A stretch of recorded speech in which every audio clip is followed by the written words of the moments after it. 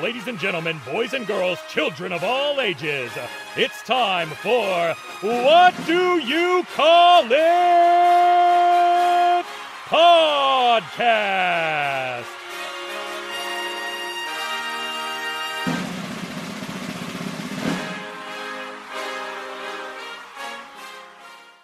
Hello, everyone. Welcome to another episode of What Do You Call It?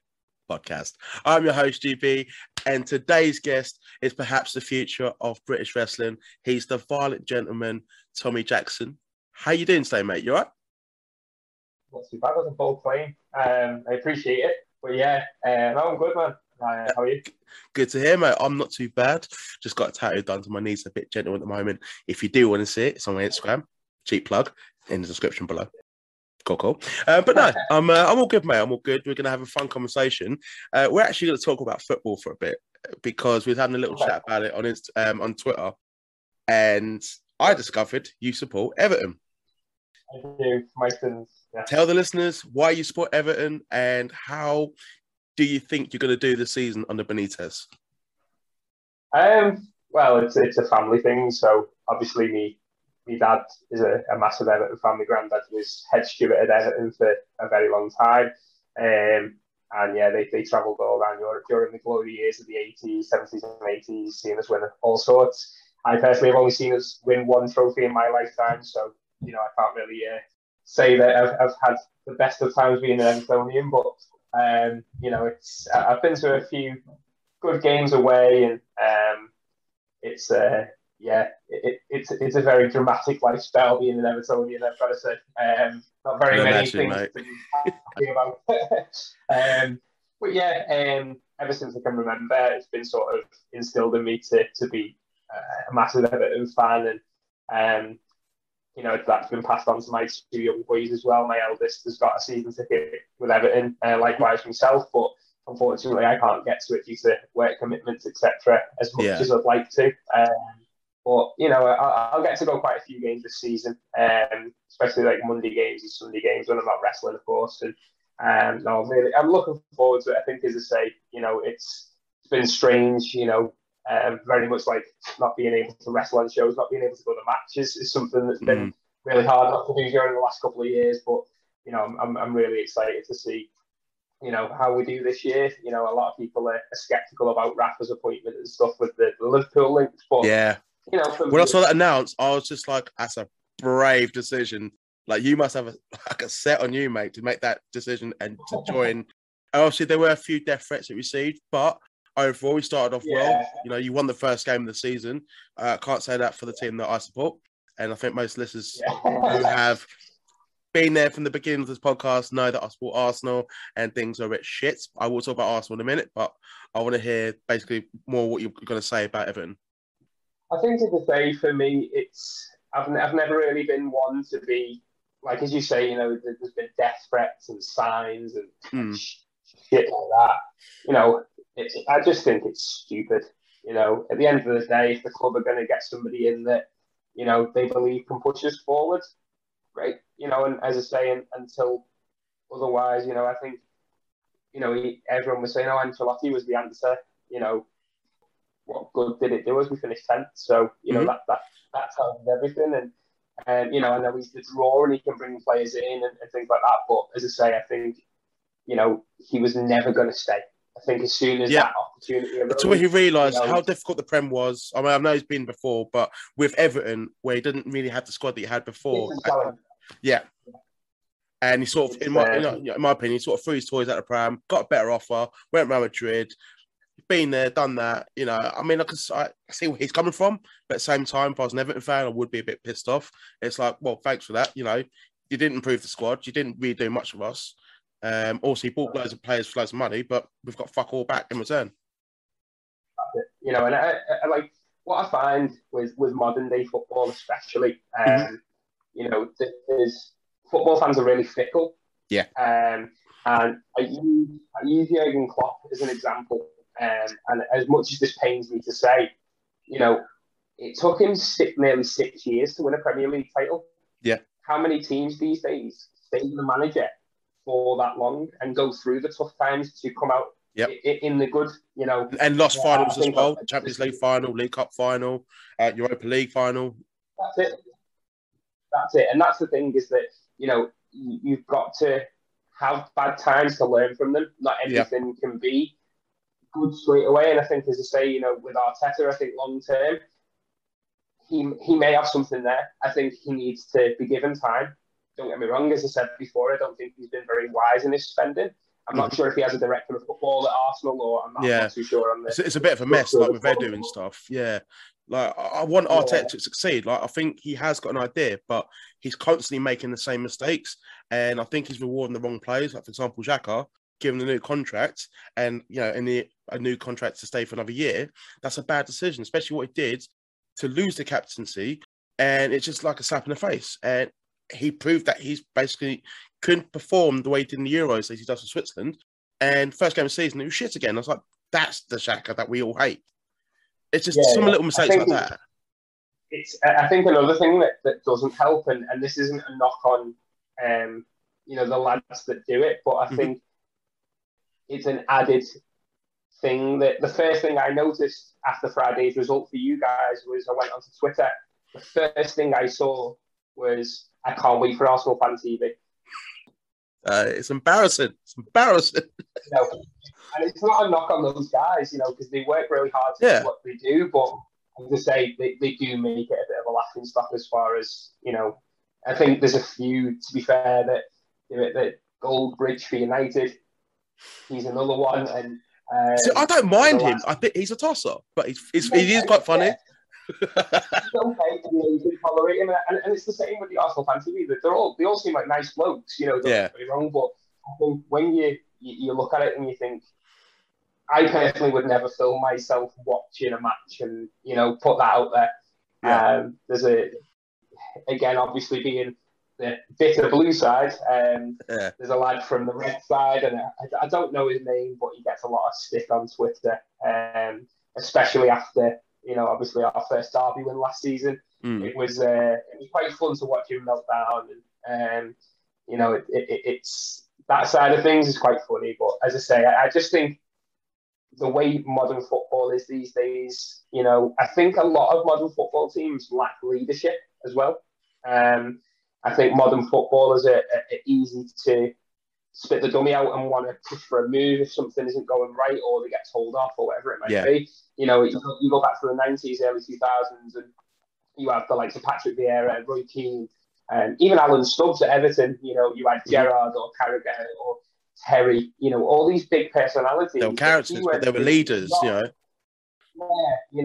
hold you accountable if you were doing something wrong on the pitch. Yeah. I think these days, if for example, if Coleman goes to Richarlison and say, "Listen, you're not doing your job," he'll just spit his dummy out and ask for a transfer. Yeah. And he wants out training, and it's the leadership and the discipline. It's just out the window these days. Like Harry Kane, the way he's been acting. Yeah, and again, don't get me wrong. I think a lot of Spurs fans will appreciate with Harry Kane's situation that he's realised now he's not getting any younger. He's not won anything.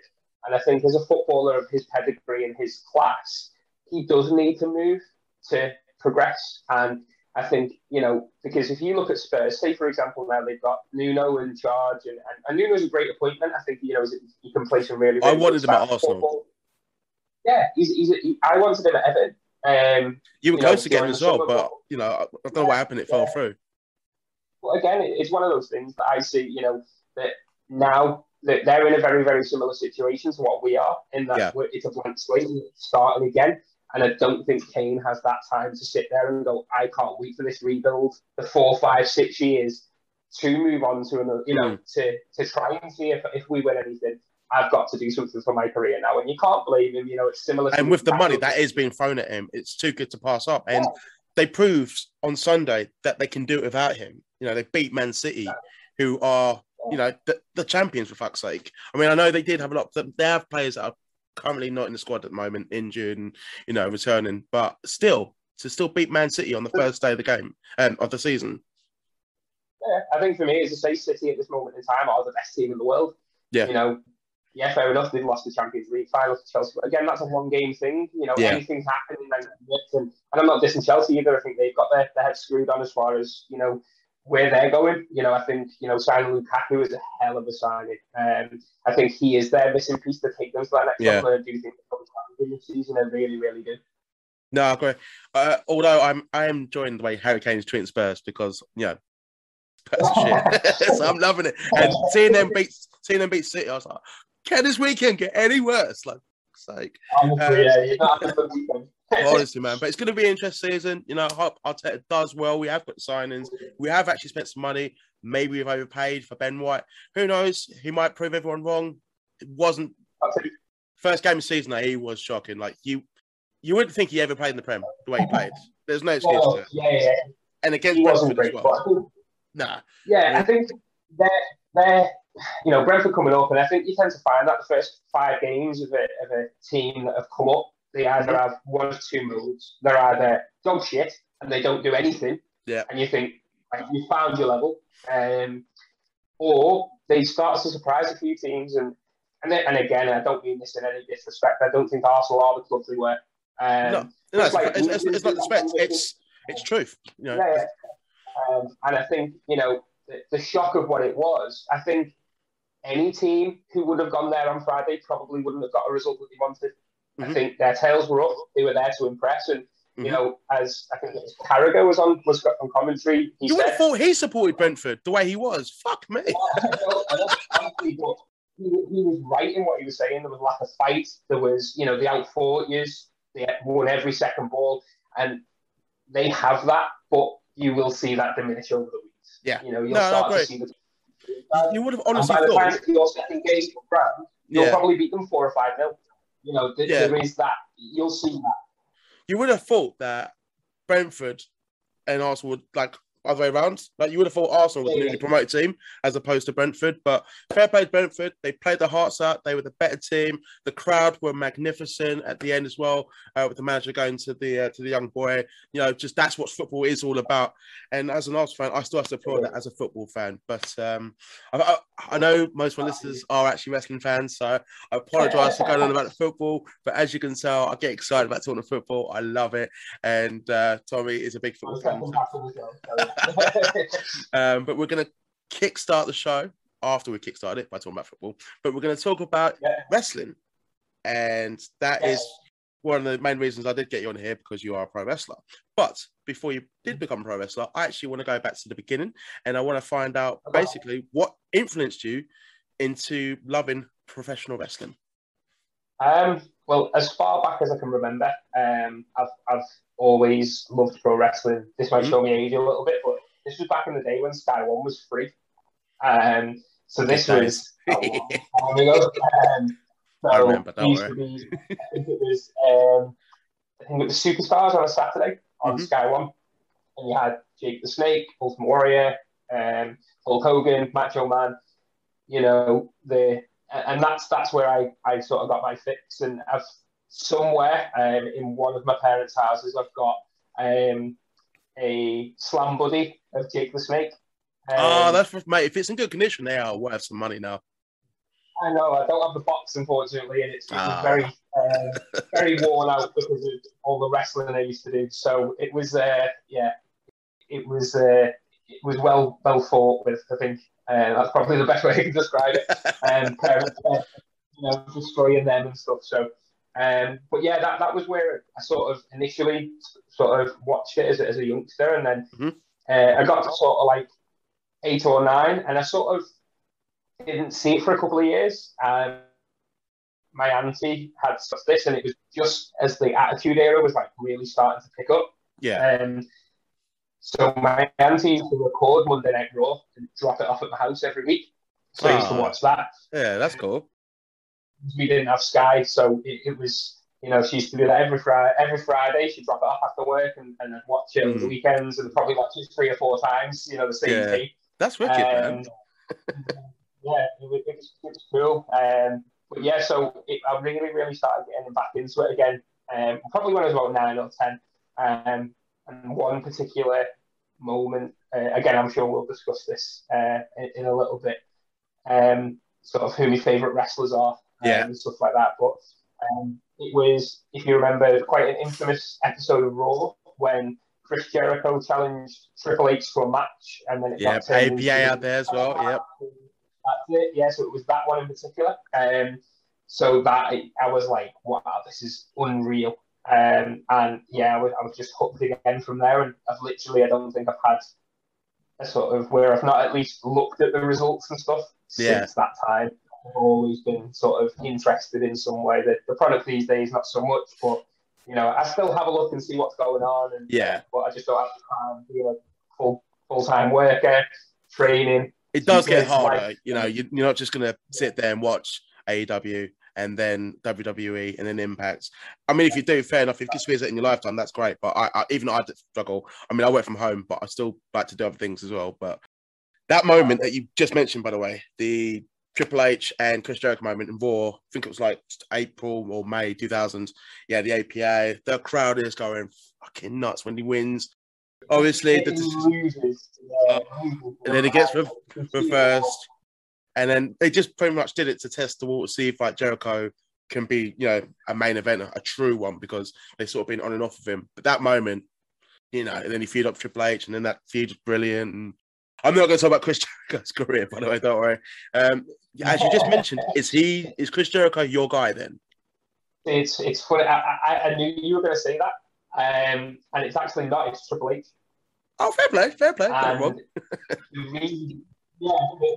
the reason why was because of his actions later on that night and how he was very smart in the way he said, as long as you're a WWF official, no one's going to lay their hands on you. And then he fired Earl Hebner and beat him. And that for me was like, that is so smart, how he's done that. And all my friends who were into it were all Stone Cold fans, we're all Rock fans, you know, Undertaker fans. And I just found myself gravitating towards Triple H purely because there was DX, and how cool they were. Because again, I missed a lot of the Shawn Michaels, Triple H early DX stuff, and so I rewatched it, you know, and I've rewatched it now, and you know that was just as entertaining, if not more entertaining. But at that particular time, you know, you had those four with Stephanie, and then it was just they were just the cool bad guys, and I think, you know, I just gravitated towards him, and he's just for me, like, you know, when people say who would you like to have an hour to sit down in a room with and talk with, to pick their brains, it'd be Triple H. I mean, Triple H in 2000 was untouchable. Like the matches and feuds you had with Mick Foley, Jericho, The Rock, Austin, Benoit, Angle, and just he was just untouchable, red hot. And then obviously got his injury. I still think he was still brilliant, but I still think lost a little bit of step. But Triple H is one of the all-time greats. I know he's difficult to see sometimes, but I do really like him. But I'm always a Shawn Michaels guy. I grew up in the Shawn Michaels and Bret Hart days, and I was so devastated about Montreal, and you know, just I was just like, what happened? My brother had to explain to me, and I didn't really get it still because I was only a kid. Like, that was sort of the period where I sort of skipped out and missed it. So I only sort of watched all that stuff sort of probably in the last 10 years. You know, I had heard about it and stuff, but as I say, sort of the last 10 years of obviously having the network and stuff, I've been able to go back and really sort of watch it and see it develop. And as I say, it's one of those things that, you know, I sort of miss that sort of style of wrestling, but at the same time, I think I joined at the right time. That's still the hottest period of. Yeah, I think sort of last quarter of 1999, where Triple H sort of was becoming the man. Yeah, was like the transformation to the game, you know, the cerebral assassin and all that. Yeah, he was. That's what caught me. He was awesome, man. So we've just talked about Triple H being your influence and how you discovered pro wrestling and basically your early days of loving it. When did you decide that you want to become a pro wrestler? I think it's always been there for me as far as like what I've always wanted to do it, and then things have always just sort of got in the way. And And so I left school and I was really thinking about trying to do it. And then I went to college, did music, and sort of got into bands and stuff. And that was taking up a lot of my time. Mhm. I sort of met my now wife, and work and things like that. So it never really happened for me. And I've since had 2 kids and things. And it just seemed to be that, you use the excuse of, I've not got the time. Yeah. And Brian Aidenson, who you had on a couple of weeks ago, he's my closest friend, my best friend. And big shout out to Brian Aidenson. He's a boy. Big shout out to Brian. Great guy. And he was working a show in a town just over from us. Yeah. And at the time, well, again, I'll have to backtrack a little bit here. So my youngest son has a severe bleeding disorder called haemophilia. And so it basically means that his blood doesn't clot on its own. So we have to give him treatment to sort of get him to have normal levels, just like me and you. And basically, me and my wife started a clothing brand to raise money for the charity. Yeah, that's awesome. Basically, I spoke to Brian, kayfabe and all that, about wearing one of our products to one of his matches. So we gave him a T-shirt. He come out to a match with it on, and we got to sell some of our merchandise there and things like that. And I got basically speaking to the trainer, and he said, "Well, if you ever want to come down, these are when the sessions are." And yeah, I was how old was I? 29. Mm-hmm. So just under. It was around 2 years ago, but obviously with pandemic, it's my sort of time really is still only quite new. I'm still quite new to the business as far as. So did you? Didn't mean to cut you off. So did you actually make your start the training in the pandemic or before the pandemic? Just before, yeah. So I started this training. Lucky man. July. Yeah, literally. So I started in the July of 2019. Yeah. And then I had my first match in the October against a guy called Christy Quinlan, who is now part of my faction, my group. Nice. So I had my first match with him in the October, and then had my last match in the March, and then everything stopped. So I was only really active for sort of 5 or 6 months before the pandemic hit. So it felt like I was doomed to, it's not meant to happen. Yeah. Man, like that. I mean, the pandemic itself, like America, in terms of being a wrestler, if you're in America, you weren't too badly affected. You could still do shows, but in the UK, especially England, we were fucked for quite a while. I mean, not myself because I'm not a wrestler, but in general, like in terms of our freedom and what we can do, and we're just so limited. And I think there was tears and all that crap. But when did you have your first match after the pandemic? It was literally about 3-4 weeks ago. Nice. So a company called Wrestle Island, which is based in Birkenhead, which again is not too far from where we are. And basically they reached out to me and said, we've got there's a fun day going on, and we've been asked to put a show on. Would you be free to work it? Well, initially I said, do you need any help on the day for ring crew or whatever you needed?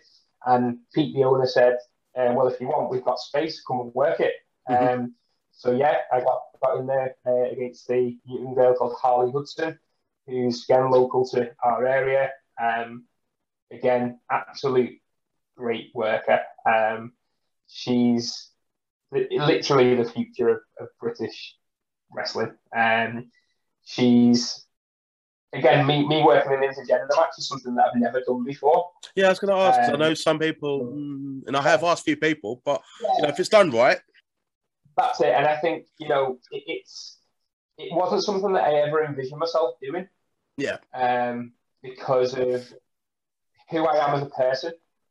And, it's even my wife, she was a bit about it. I can understand that. But by the way, what was your wife's first reaction to you basically being a wrestling fan and being a wrestler? Like, I don't really hear about it a lot, but I'm quite interested.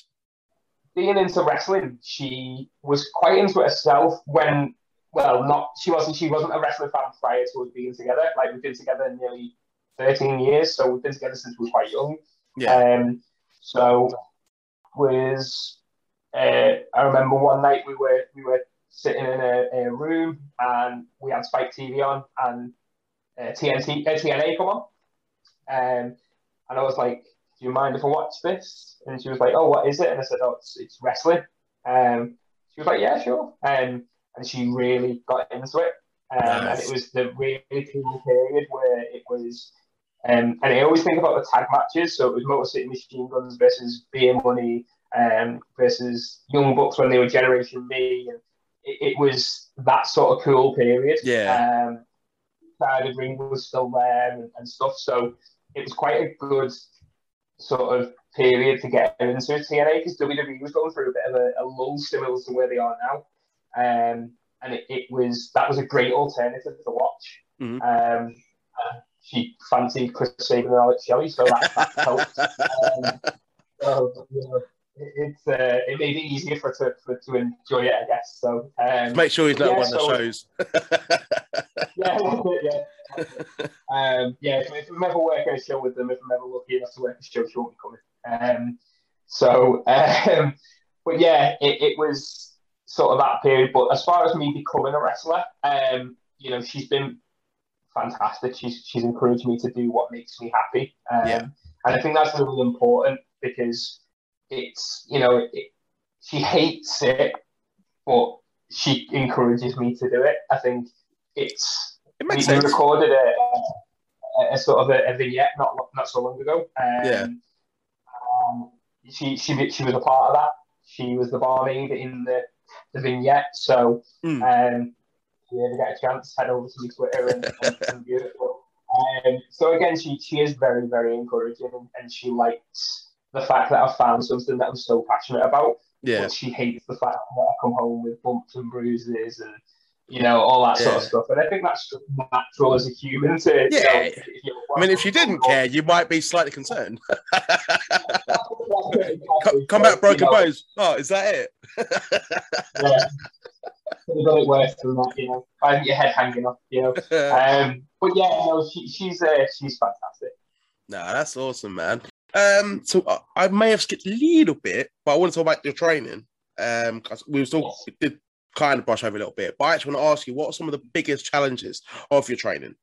I think initially, because I hadn't done any form of sort of working out for a good couple of years prior to getting my first session, so I was carrying quite a bit of extra weight, and it was quite difficult because I remember the first session I had was like a mat session, so it wasn't in a ring, it was just purely sort of cardio drills and basic lockups and rolls and stuff like that. So the first thing we got to do was something called 10 up, 10 down, which is 10 squats, 10 press ups, 9 squats, 9 press ups, 8 squats, 8, and you basically work your way down to 0. I applaud you for doing this, by the way, but not for me. No, this is just hurting my knees. It was a wake-up call. Yeah. And I think with pro wrestling, if that's your introduction, and I walked out of that session, and literally, no word of a lie, for a week until the next session, I had to walk down my stairs backwards. So I shouldn't be laughing at your pain, but you're right now, so I can laugh. honestly, it was, my legs had never been in so much pain. Like, it was next level. But I think a lot of people at that point would be like, nah, this ain't for me. I tried it. Nah, not for me. Yeah. And I've seen people, you know, they come to training, they do one session and they go, oh yeah, we'll see you next week, and you never see them again. For me, I couldn't wait to get back, because through all the pain that I was going through, I just couldn't wait for the next session. Yeah. And but yeah, the training can be quite intense. I always find it really, really funny when, you know, when people ask me, oh, what do you do? You know, and I go, oh, I'm a pro wrestler. And they go, isn't that the fake stuff? And I hate that. it's not even so much because I get it. Like it's fake. It is, you know, it's produced. It's a show. But when when people say, well, you can learn how to fall. Yeah, you can, but it still hurts. Mm-hmm. And when people don't get that, that's what pisses me off. Yeah, I can imagine, mate. The whole thing, like, you see online, like when like Sports Bible, for example, put something on their page. Yeah, and the comments, oh, why are you posting this fake shit? Oh, men in spandex. I'm just like, fuck off, mate. Go say it to his face. Exactly. That's the thing. No one would walk up to Roman Reigns and say, what you do is fake, because he would absolutely kill him in a punch. Yeah.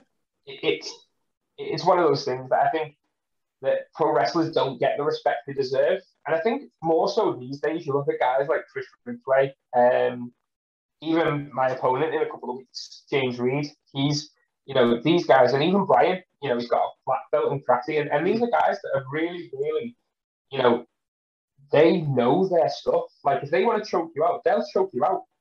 If they want to break your arm in an armbar, they will break your arm in an armbar. They know how to do this stuff. I don't think that pro wrestling as a sport gets the respect it deserves. And until you've tried it, don't knock it.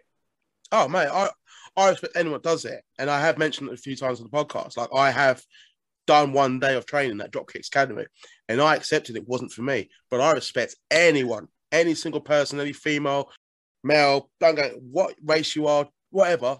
Get in the ring to do it for a living, fucking respect you, because it's not easy. Like, I'm not trying to go on a rant or anything, like, this is my moment to shine. But honestly, like, that's what winds me up when people say, oh, it's fake. Like, it's not. Like, yeah, it's predetermined. Like, yeah, they go for the spots and know what's going to happen. But what they do in the ring with their bodies, like, at the end of the day, your body is your career. It's your money maker. It winds me up when people say it's fake. It's like, like, they told Droz it's fake, Yeah. What an unfortunate for him, but I think it's not everyone, and I think that when I sit down and admit, like, my full-time sort of job is I'm a team manager in a contact center, so it's again luckily working from home, thank God. Yeah, boy. But like, my team are like really supportive, and they ask me questions like, okay, so what does this? How do you do this, and how do you do that? How do you know who wins it? And I'd rather someone say that to me. Yeah, that's fine. Like, because I do genuinely think that is ignorant. But we've had a rant, but for something, I like the way you sort of still can keep your composure when you see shit like that online, when Lad Bible, Sports Bible, whatever. But it is frustrating. So I'd like to talk to you about your upcoming matches. I think you did mention it just before we went on the rant, because I know you've got a couple of busy months ahead. So I'd like to discuss first wrestling for TNT Extreme. I seem to be talking to a lot of you guys at the moment. Brian, Mike Angus, the announcer, and yourself now. So let's basically, this is where you're going to face off against James Reed, who you just mentioned. What can he expect from you?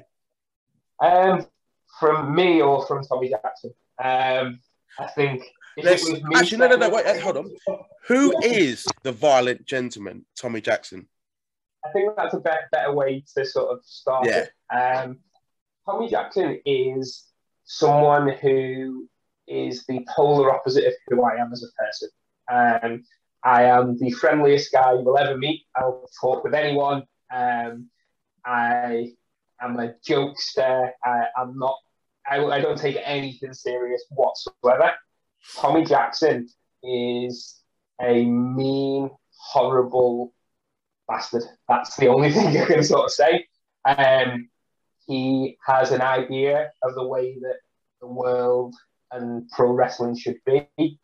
He will hurt you in so many different ways that you can think of.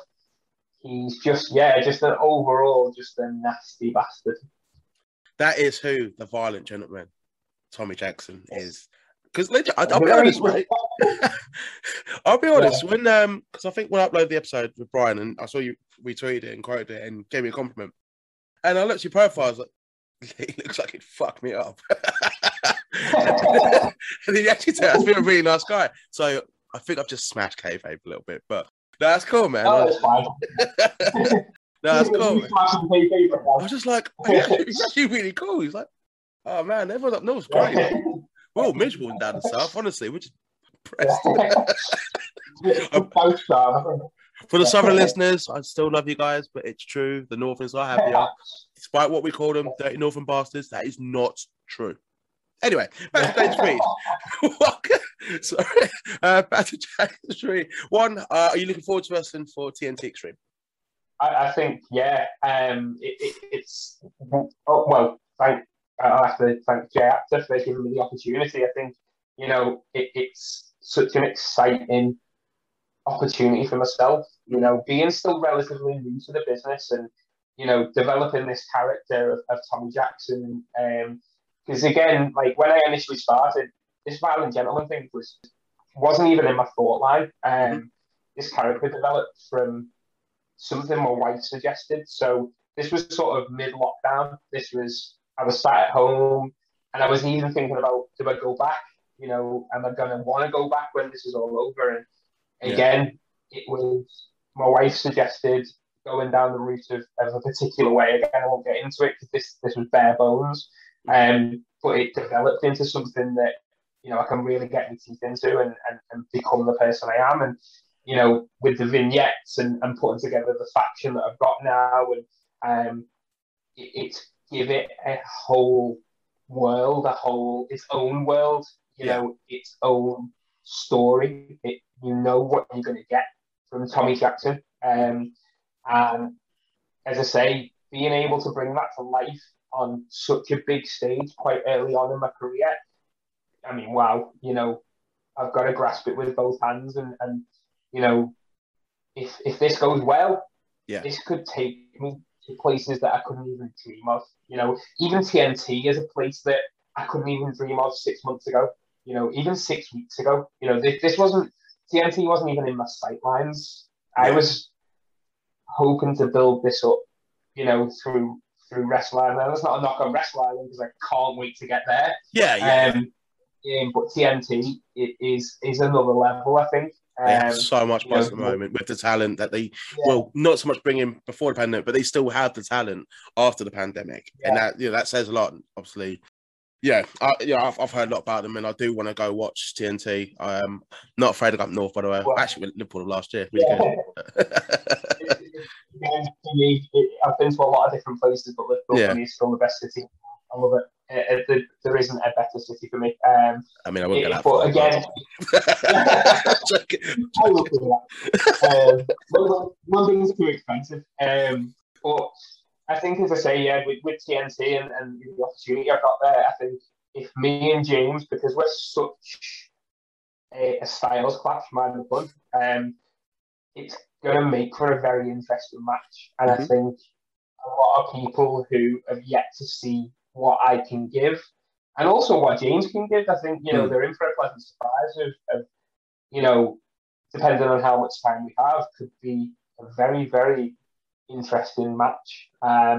So I'm very, very excited for that opportunity. What would you say your style is then? I think as far as, I'm still trying to figure that out myself. But initially, lots of horrible holds, anything that looks painful, I think, as far as, I'm not one of these guys that's going to get up the top rope and flip. I'm not anything like that as far as jumping through the ropes or, I won't do big, dives. 450s just for the sake of it. Yeah, exactly. I'm not that guy. I'm very much get to the ground, strikes, stomps, anything that looks awful as far as, if it's going to inflict pain on someone, that's what I want to do. A bit like Orton, if that makes sense. A bit like Randy Orton. Yeah.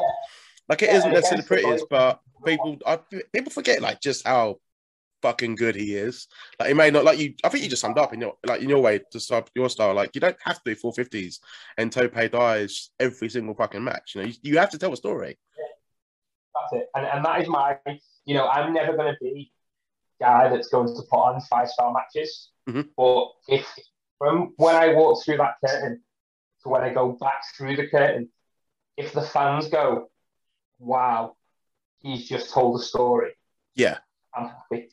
That's what I'm about. And, I wouldn't have a gimmick if I didn't want to tell a story. Mm-hmm. I could go in there and do because again, my ideal of who I wanted to be when I first started pro wrestling was, well, strong style's good these days. So I'm going to do the strong style thing. Yeah. Just because it was cool. Mm-hmm.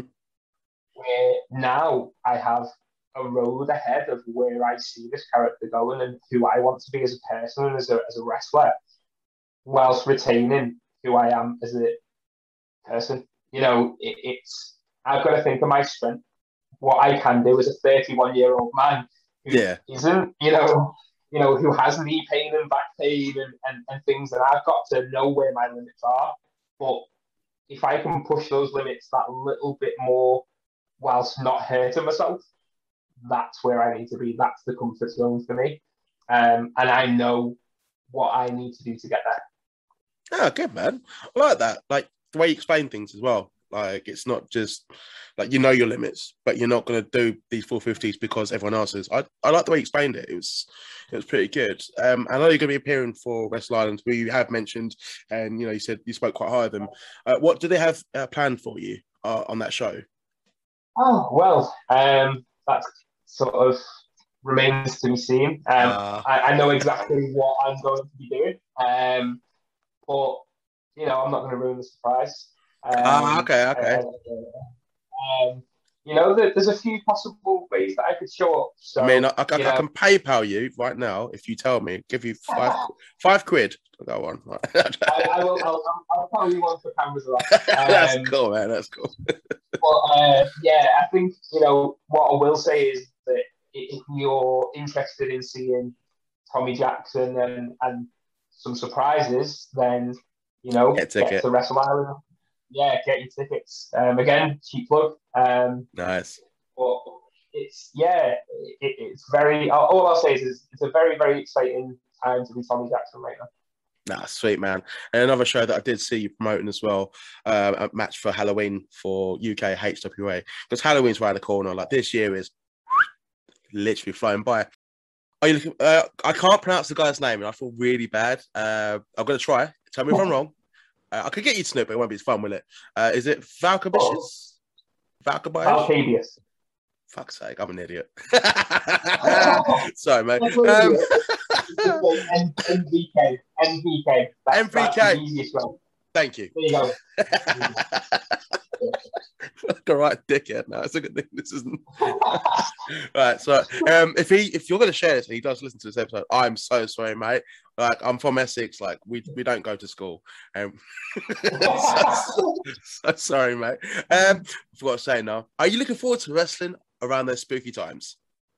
I am indeed, yes. And it's going to be a bit of a different dynamic to, again, all the things I've just described, because MVK is such a, again, I'm not sure if you've seen pictures of him, but he is a mountain of a man. Yeah, I saw that. He could fuck me up as well, like, to be found weak. He'd be able to fuck you up and all of your friends. He's a big dude. And I think, as I say, I forget sometimes how big I am.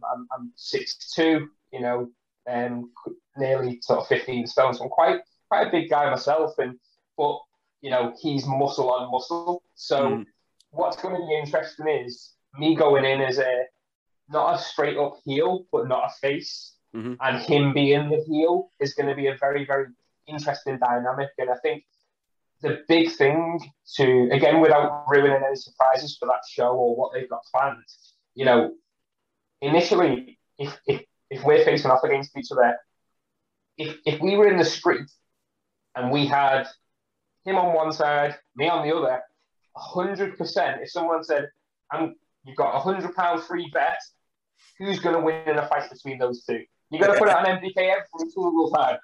Even I put my own £100 on MVK. But that's the joys of pro wrestling.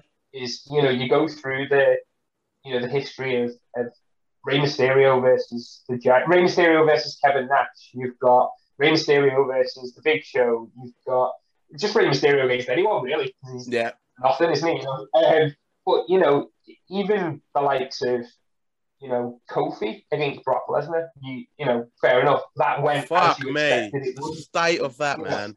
Sorry. Oh, it was awful. No, I agree. But the good thing about pro wrestling is that you have that dynamic of, yeah, he's a big dude, but I know as you're gonna power me, you're gonna outpower me, you're gonna throw me around like a ragdoll, you're gonna beat me up. The one thing that I have to be able to ensure that I can beat you is smarter than you. That's it. You've got to use your brain. If I can outsmart MVK on that night, I'm winning. I've already won, but I've just got to use my head. That's what I'll leave it as for now. I love it, man. You've got so much psychology. It's great. It's awesome, man. As we're coming to the end, that was a notification, by the way, for the interview. That's supposed to be at 10, but we changed the times. So in case anyone was on that noise, it's not my Facebook. It's the notification for the alarm for 10 o'clock. Anyway, I talk a lot sometimes. That's why I run a podcast. Anyway, so you talked about having your own faction.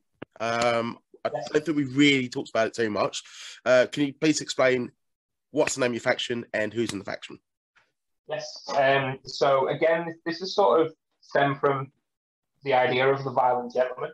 And there's a couple of guys that I've been training with for a few years who I've wanted to team with. As I say, Christy Quinlan was a guy who I had my first match with, and believe me, he got me through that match. If I wasn't in there with him, it was terrible anyway. From my part, he was great. And he literally talked me through everything because my mind went blank. I literally did not know what I was doing. He told me every spot I needed to do. He told me where I needed to be. And without him, I would not have got through that first match. But again, he's not even 18 yet. And for the level he's at already, he's going to surpass me very quick. He's already passed me as far as his level of.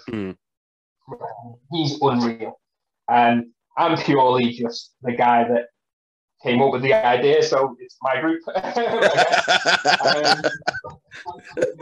My group, tough shit. But again, they're benefiting from me having connections with TNT and Wrestle Island and HWA and one other promotion that I can't say just yet, but it will happen. Very exciting stuff. The second member is a guy called Casey Payne. Again, people have been sleeping on Casey for a long time, just like the same with Christy. He is as tall as me, bigger than me, but can move like a cruiserweight. He is unreal in the ring. He puts on matches that I sit there and it blows my mind how good he is. And when I was thinking about people who I could bring in, me and Christy were sat talking and we both thought of Casey. And I reached out to him and I said, listen, if you're interested, this is the plan. And if it sticks, this is going to send us to places that we couldn't imagine ever getting. Because I do honestly believe that it's that good what's coming. Again, I can't reveal too much, but I think as far as what is going to happen and the opportunities we've been given, it's a very, very exciting time. But the group itself is called the Violent Gentleman Society. I wanted to move away from the club aspect of groups. There's a lot of clubs these days. Man. And I thought, society is a way of life. It's a group of people with the same ideology. It's the collectiveness of, I don't want to say cult, but, something of that. A bond. Is very much. Yeah, there's a bond. It's a family. It's a brotherhood. It's the closeness. We all have the same goal, and that is, we all want to be the best, whether it be singles matches, tag team matches, 6-man tag team matches, whatever it might be. We want to be the best. And, I'm not saying that's going to happen, but we're going to aim and work hard Hey, to ensure. I don't see, why not? Why not? Why is it not going to happen? Exactly. I don't want to hear that negative. I know. Again, I think for me, I'm quite a modest guy. You know. Yeah, no, I get it, man. I get it. I'm just playing this. I'm never too. I do sort of always put myself down, but as I say, it's one of those things that I'm getting better at because of I'm able to. I'm not going to say hide behind the character, but I can be more confident being Tommy Jackson rather than just being me in a set of tights. It's a different level. You can it's almost like wearing a mask. It's like wearing a Rey Mysterio mask, and you can sort of hide that. Where now it's taken me to, as soon as my music hits, my mindset flips, and I am that person. And as I say, with these two boys behind me, or well, next to me, it is going to be something very, very special. And I'm hoping, as I say, people are there to see it. Great, man. I'm looking forward to seeing it when you boys come down to the South as well. I haven't actually watched any live wrestling since the pandemic. And I've only just watched my first game of football, actually, and went to a festival. Yeah, no, very messy. But it was very good. To wrap up this interview, because it's been very, very fun. I feel like I've got to know a lot more about you. I think back and forth, we've had a good chat as well. I know when you'd ask something boring, like what's your dream opponent? I'm going to assume Triple H maybe, or what's your favourite match so far? But I want to ask something different. I want you to pick your five-a-side Everton squad of all time. Okay. Past and present. Okay. I mean, to be fair, it's not going to be many present. Maybe a Wobie?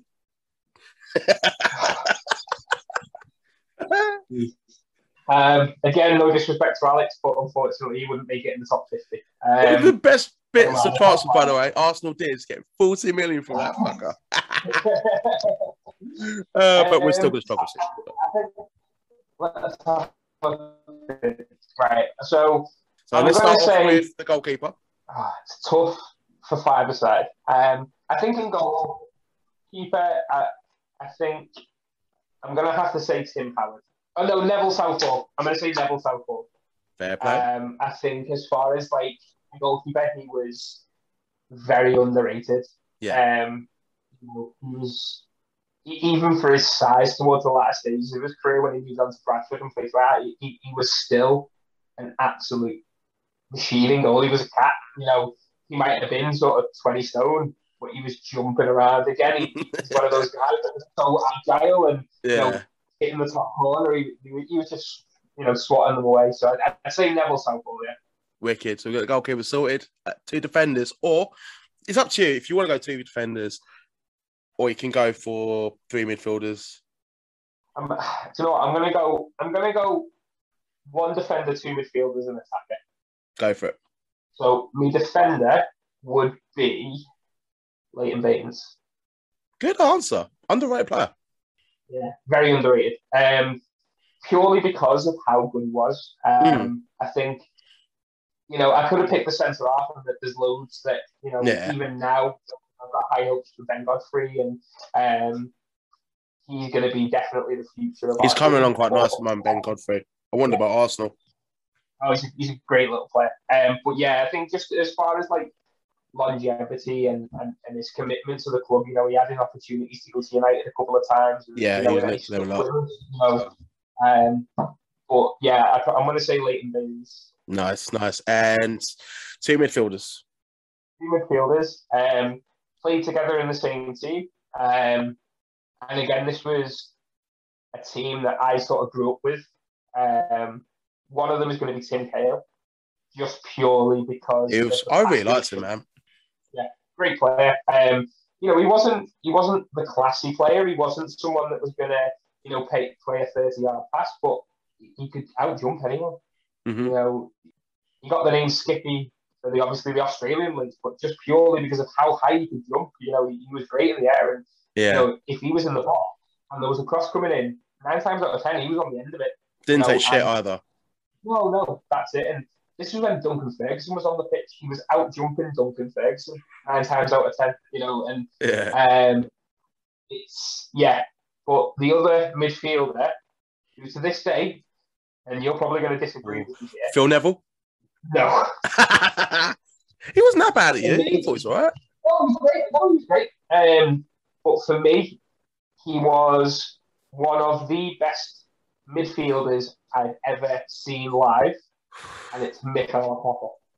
He was quality forever. And when he came to Arsenal, despite not being that young, I was still happy to have him. But I really like Arteta as a player. Again, like, my favourite player of all time is Zidane. Like, I just love the way he just floated around the pitch. And I'm not saying Arteta was the same level as Zidane. You will get some in the comments right now just for this statement. Yeah, I know. But Arteta was the closest thing in the sense of the way when he got the ball, he seemed to glide with it, and he didn't overcomplicate his play. He played a nice little 4 or 5 yard pass and move on and do his job, and he kept the ball rolling and moving. And he scored some really important goals for us. And he was a leader as well. He was just he was a solid midfielder. And as I say, I think Cahill and Arteta, I'd have them as my midfield. Quite like this team so far, to be fair. I don't for Evan. Let's go with the last two, and we need 2 strikers. I'm gonna say Marcus Bent. Yeah, Jesus Christ. Lukaku. Yeah, that's fair. That's fair. I think I have to. Again, another player that I felt his need to move on was the right time for him. He could have done it a little bit classier, but again, that's football. I think going back to what we said at the beginning, that's football's day and age. Like, there's no loyalty. It's football. It's the thing for me is that if a rival company, in the industry that you work in, came to you, offered you double the money, double the bonuses, awards, all these things, I wouldn't say no. Yeah, you go, wouldn't you? The job is exactly sell my soul like that. Yeah, exactly. The job's exactly the same as what you're doing right now, but you're getting double the money, double the opportunities. Yeah. They're human beings, and they've got to do But it could have been any other club, but yeah, no, that's fair. Yeah. And then his partner. Duncan Ferguson? I was gonna say Rooney, but it's for what he did for Manchester United, you could argue and say if we did like the Prem, like 5-a-side, then I'd understand that. But I don't. This is your team. You can choose whoever you want. But I'm annoying. I like to. I'm gonna have to say, I'm gonna say, and it's probably gonna surprise you people because he only stayed for 1 season. And you're not going to like this. Gary Lineker. Tosser. Big head prick. Yeah, there it is. I'm not joking, Lineker. I love you. I love Walkers to this day. We all love Walkers. I think, as I say, it was slightly before. Do you know what? In fact, no, Lineker and his crisps can fuck up. I'm going to say Duncan Ferguson. Duncan Ferguson, I think, just purely because of the legend that he is. And again, he wasn't someone who was going to get you 30 goals a season, but I would have liked to play against him. No, I like the squad. So we've got Southall, Baines, Arteta, Cahill, Lukaku, and Ferguson. So I just count 6 then.